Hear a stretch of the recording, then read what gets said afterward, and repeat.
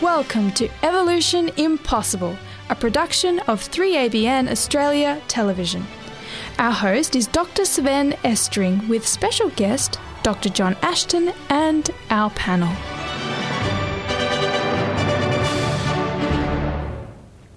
Hello, I'm Dr. Sven Estring and welcome back to Evolution Impossible. Here with me to continue this fascinating journey is Dr. John Ashton, Ali Turner, Jean-Ray Roux, and Stephen Aveling Rowe. Thanks for joining me once again. As soon as I say the name Darwin, I'm sure that you'll instantly know who I'm talking about. And pictures of the voyage of the HMS Beagle, the Galapagos Islands, Finch Beaks, and that very well-known picture of a lineup of monkeys slowly standing up and gradually becoming a human being will come to mind. But sometimes people really don't know what Darwin's theory actually was. So John, can you clarify for us, what was Darwin's theory? How did he explain how life came about?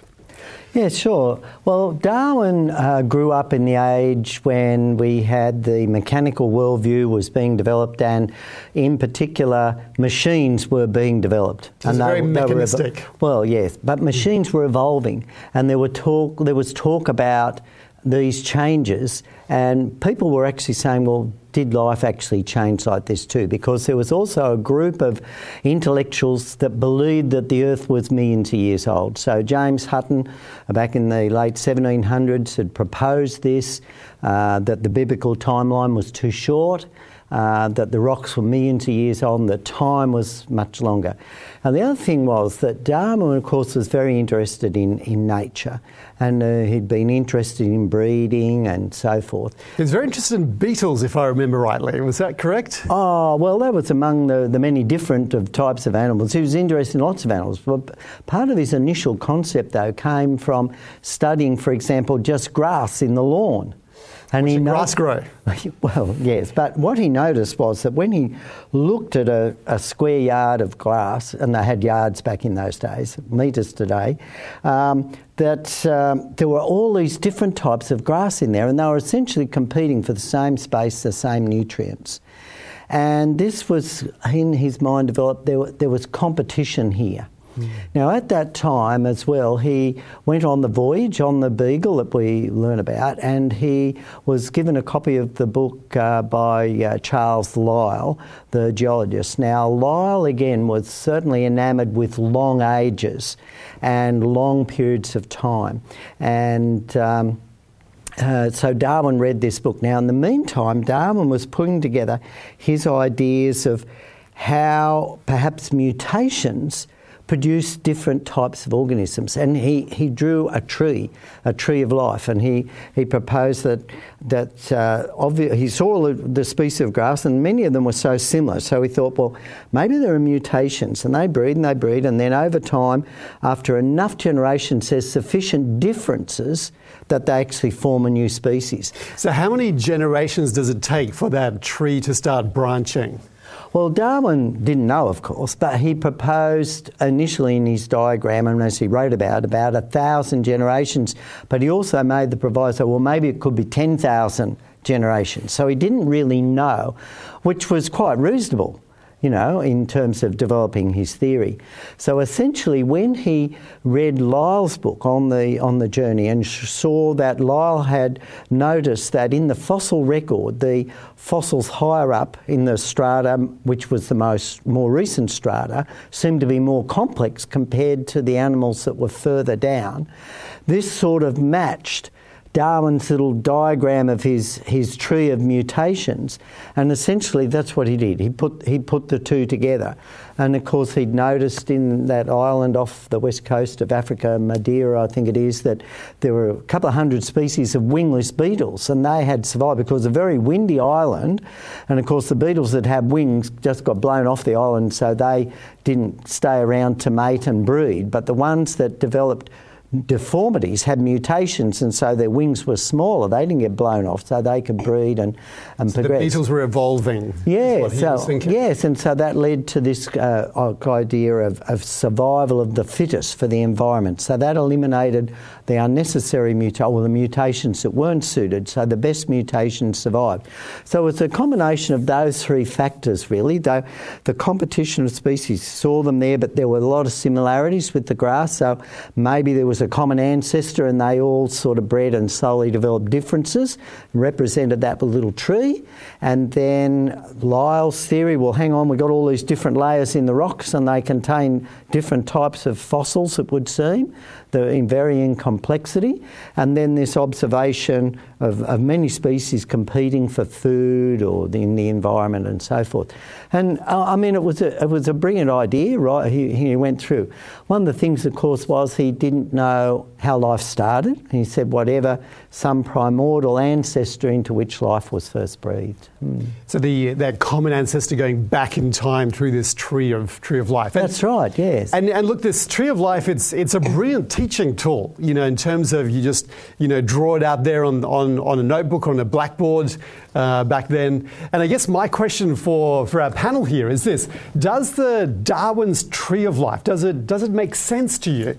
Does it kind of explain? Do you get what Darwin was trying to say? Yeah, absolutely. I mean, for me, the twigs on the branches, they make sense. But the branches and the trunk itself, that's where I struggle to see the connections. Right. So you start to doubt the history of the tree of life. Seeing the record there, I just haven't seen enough evidence for me to personally see that it makes sense. Right. And what about you, Jean-Ray? Yeah. For me, it's very vague. Like, he draws this tree of life and he explains it, but he doesn't really know anything. It could be 1,000 years, it could be 1,000 generations. He's just vague. Yeah. And I guess the big question, John, is this: was this the only theory around?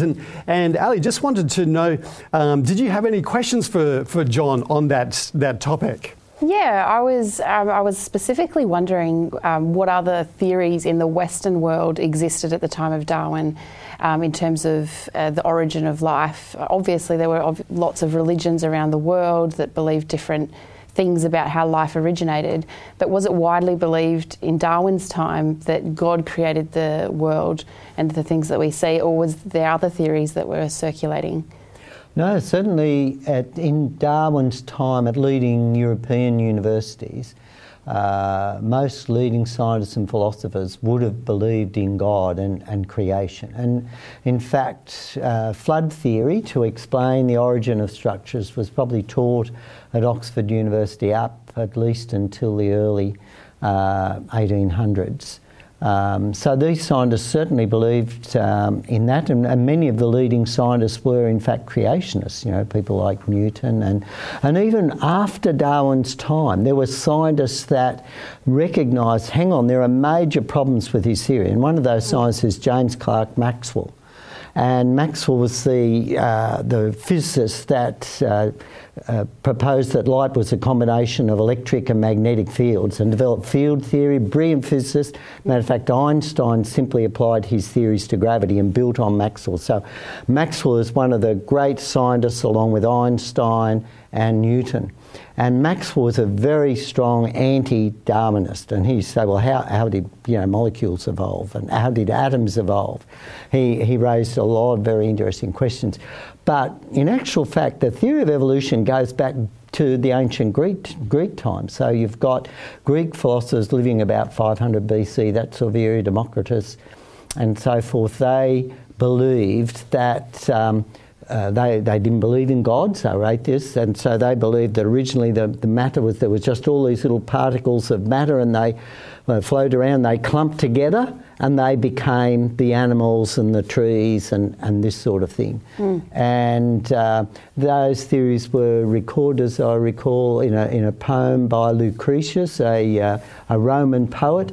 wrote in around the 1st century, I think, or thereabouts. And his poem was essentially lost and rediscovered. And again, boy, you're testing me my history now. But I think round about the 1300s, a copy of Lucretius' poem was discovered that encapsulated these earlier theories of Democritus and so forth, in terms of atoms and so forth. And that really led to an explosion of thinking along these particular lines and laid the foundations later for evolutionary theory. Of course, in the meantime, there'd been these theories of, that life was spontaneously generated, and, people had noted, well, hang on, if you leave a bag of wheat out or something, you find mice there, But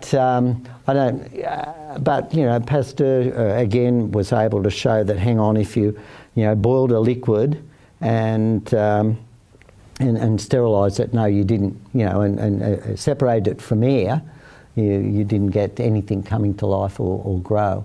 So, and even today, of course, we still don't know how the first life, started. But that was, Darwin's theory really provided a mechanical, a theory based on a mechanical model. Because at that time, Newton had published his Principle of Mechanics, and the laws of motion, the laws of physics had been discovered, but biology was out there by itself.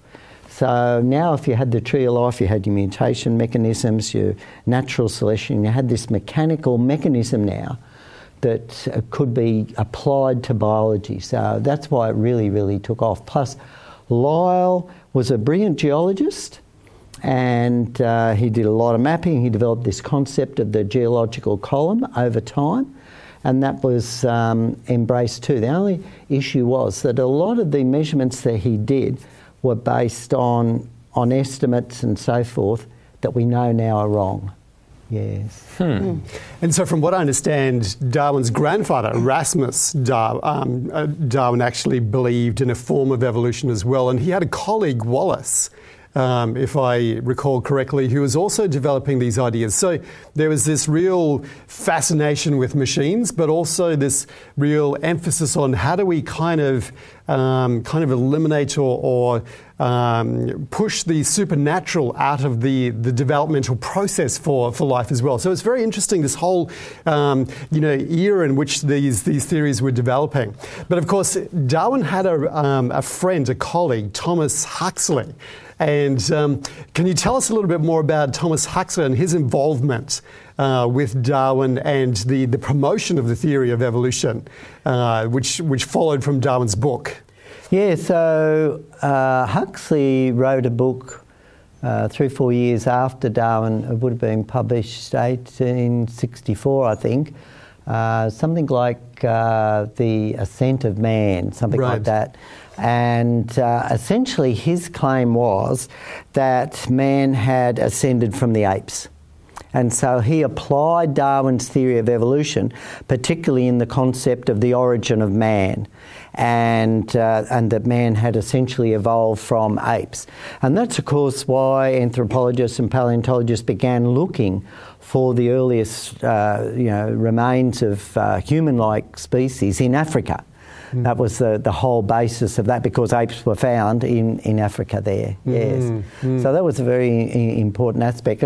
And my understanding from the reading the literature is that whole mid-1800 area was so enamoured with this mechanical view of things, and they were certainly talking about, in academic circles, machines, and they saw the gradual evolution of the steam engine and people with better valves and better safety valves and so forth develop better machines. But at the same time, we also, with the Industrial Revolution, saw people moved off their little cottage industries into the cities, and there wasn't there enough work now, there wasn't enough food, and so there was intense competition for survival in the cities and to get enough food. So there was all this social change that you talk about taking place, where you saw that in society. People were fighting over limited resources in the city, and at the same time there were all these machines evolving, powering the cotton mills, people with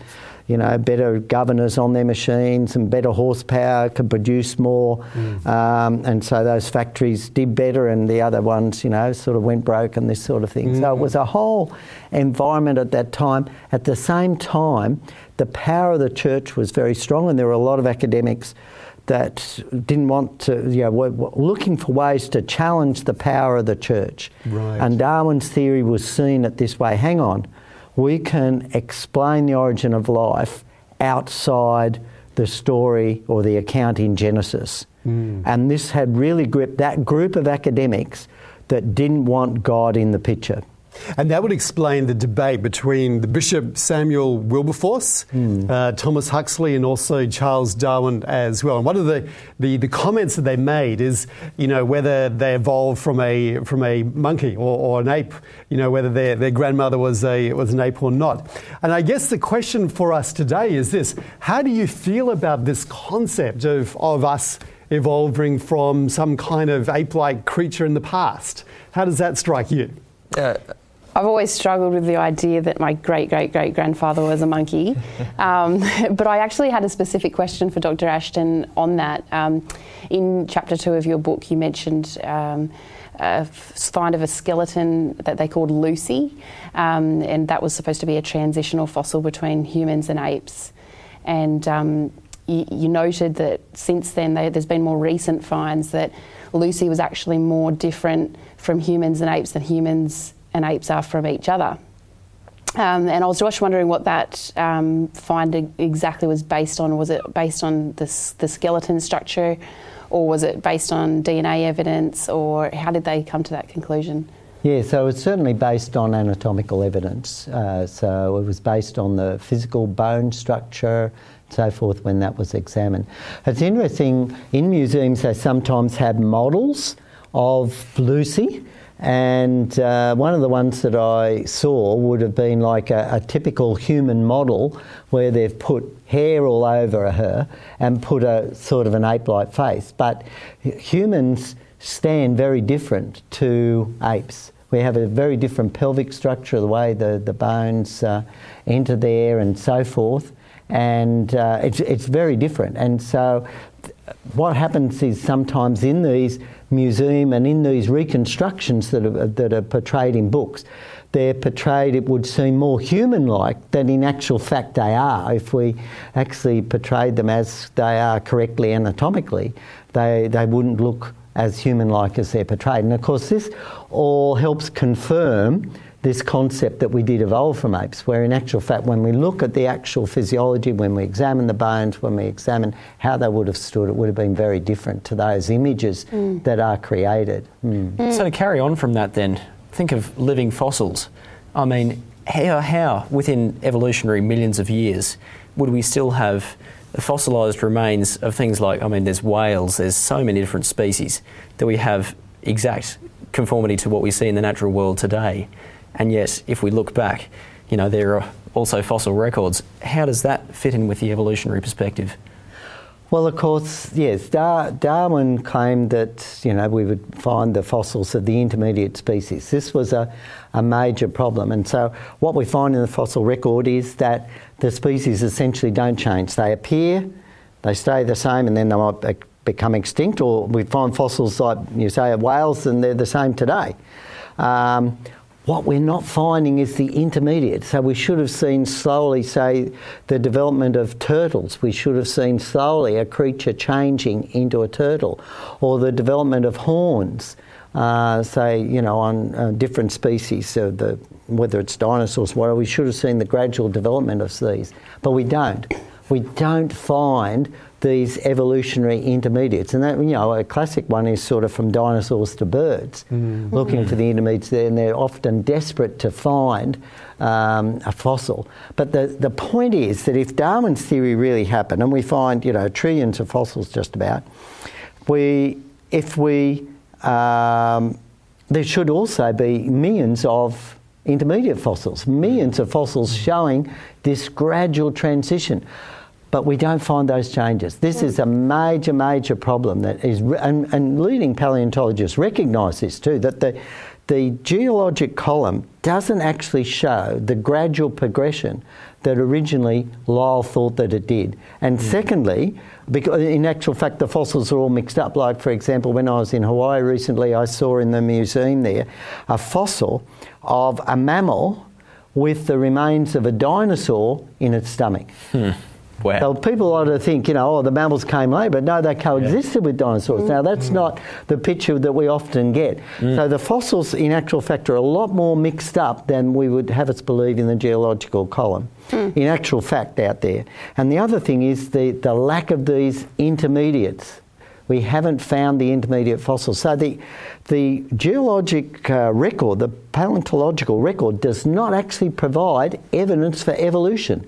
And this is a major problem. But again, this isn't really enforced to the young people. Dr. Ashton, for me it's always been, if evolution teaches that we evolved from apes, why is there still apes? So how does evolution explain that? Well, I guess from the tree they would say some continue the same, but you have these mutations that come off and they've accumulated and so forth. But another question that follows from that as well is, it's well known that human beings, chimpanzees, apes, we're about 96% the same in terms of our genome. So that sounds really suspiciously like the fact that we evolved. How would we address that sort of genetic piece of information? Yeah, sure. Okay, well, look, that's pretty subjective. That 96%, I guess, looks at the number of genes and that is responsible for biochemical pathways that we have. So we are very complex. Our biochemistry is extremely complex. And so we have a lot of DNA in us to provide those biochemical pathways and all these little molecular machines that are very similar in a lot of mammals and particularly in apes that have slightly similar to us. But that claim of similarity doesn't include a lot of the junk DNA, which they didn't know, so there's a lot of questions over that. And when you actually look at the code, when I look at the code and read it, man, it doesn't look similar to me. It doesn't look like 96% similarity. It looks totally different. What they're saying is there are sections of code that switch on similar, genes and so forth. But again, to me, if we use the example of Porsche and VW cars, they have the same designer. They're quite different.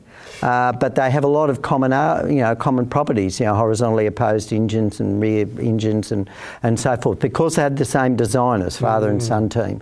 So what you're saying is similarities in terms of anatomy and genetics or the genome could also be explained by the common designer rather than just a common ancestor. That's the line of your reasoning. And look, one of the fascinating things is that Darwin's tree and the original evolutionary trees that were proposed after Darwin, based on the fossil records and the geologic column and the shape of animals, their anatomy and physiology, which we call the homologous series of that's based on their anatomy and physiology. When we started analysing the DNA, when we got that capability, we found, whoa, hang on, it's a totally different picture. And so when we do what we call phylogenetic trees now, based on the similarities in DNA, they go really wild. Like I think the ones for humans, we related to dogs and fungi, bananas, and E. coli. It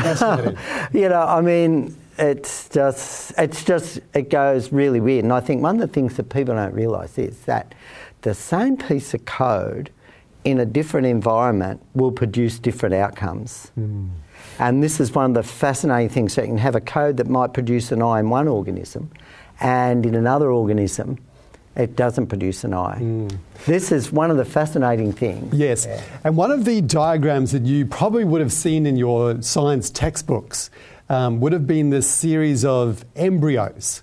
So not only the similarities between chimpanzees and apes and human beings, but also embryos following the development, and you start to see, hang on, it looks like evolution. You can watch evolution in action.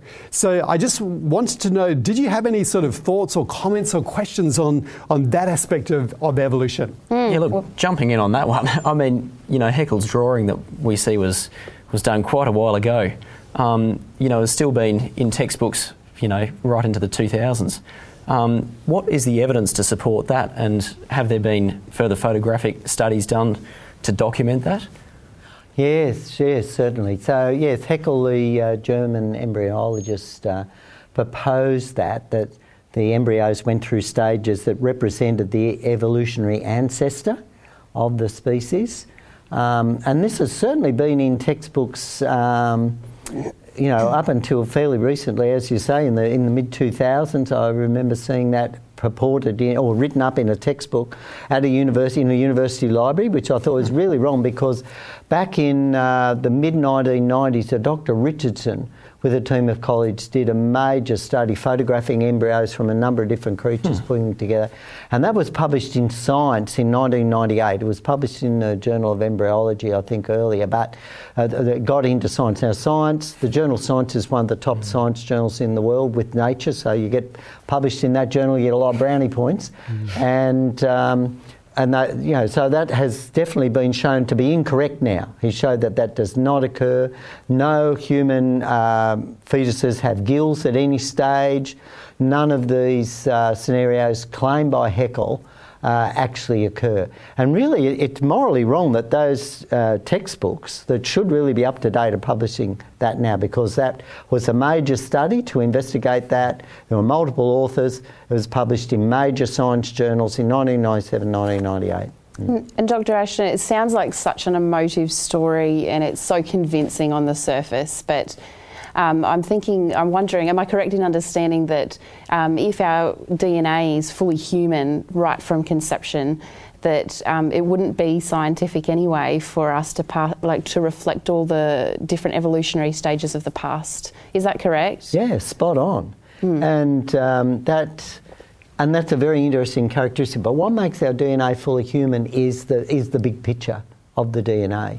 And I guess what upsets me is that today authors are producing books for young children.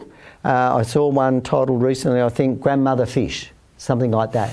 And it's teaching young children that they evolved from fish. And I think this is just so morally wrong. We don't have any mechanism for that. We don't have any geological, paleontological evidence for that. And yet this is being put into young minds. And that really upsets me. We really appreciate you just being able to journey with us through Darwin's theory to have a better understanding, to understand some of the sociological but also the scientific aspects as well.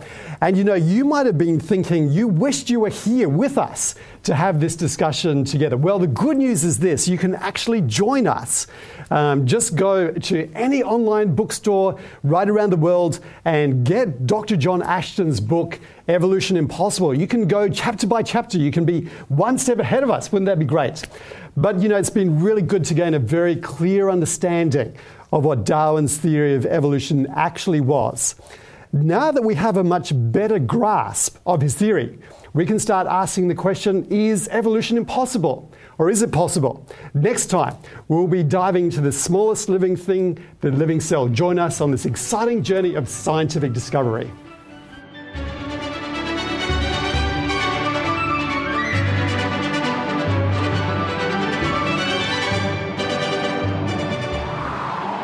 Thank you for joining us on Evolution Impossible, a production of 3ABN Australia Television.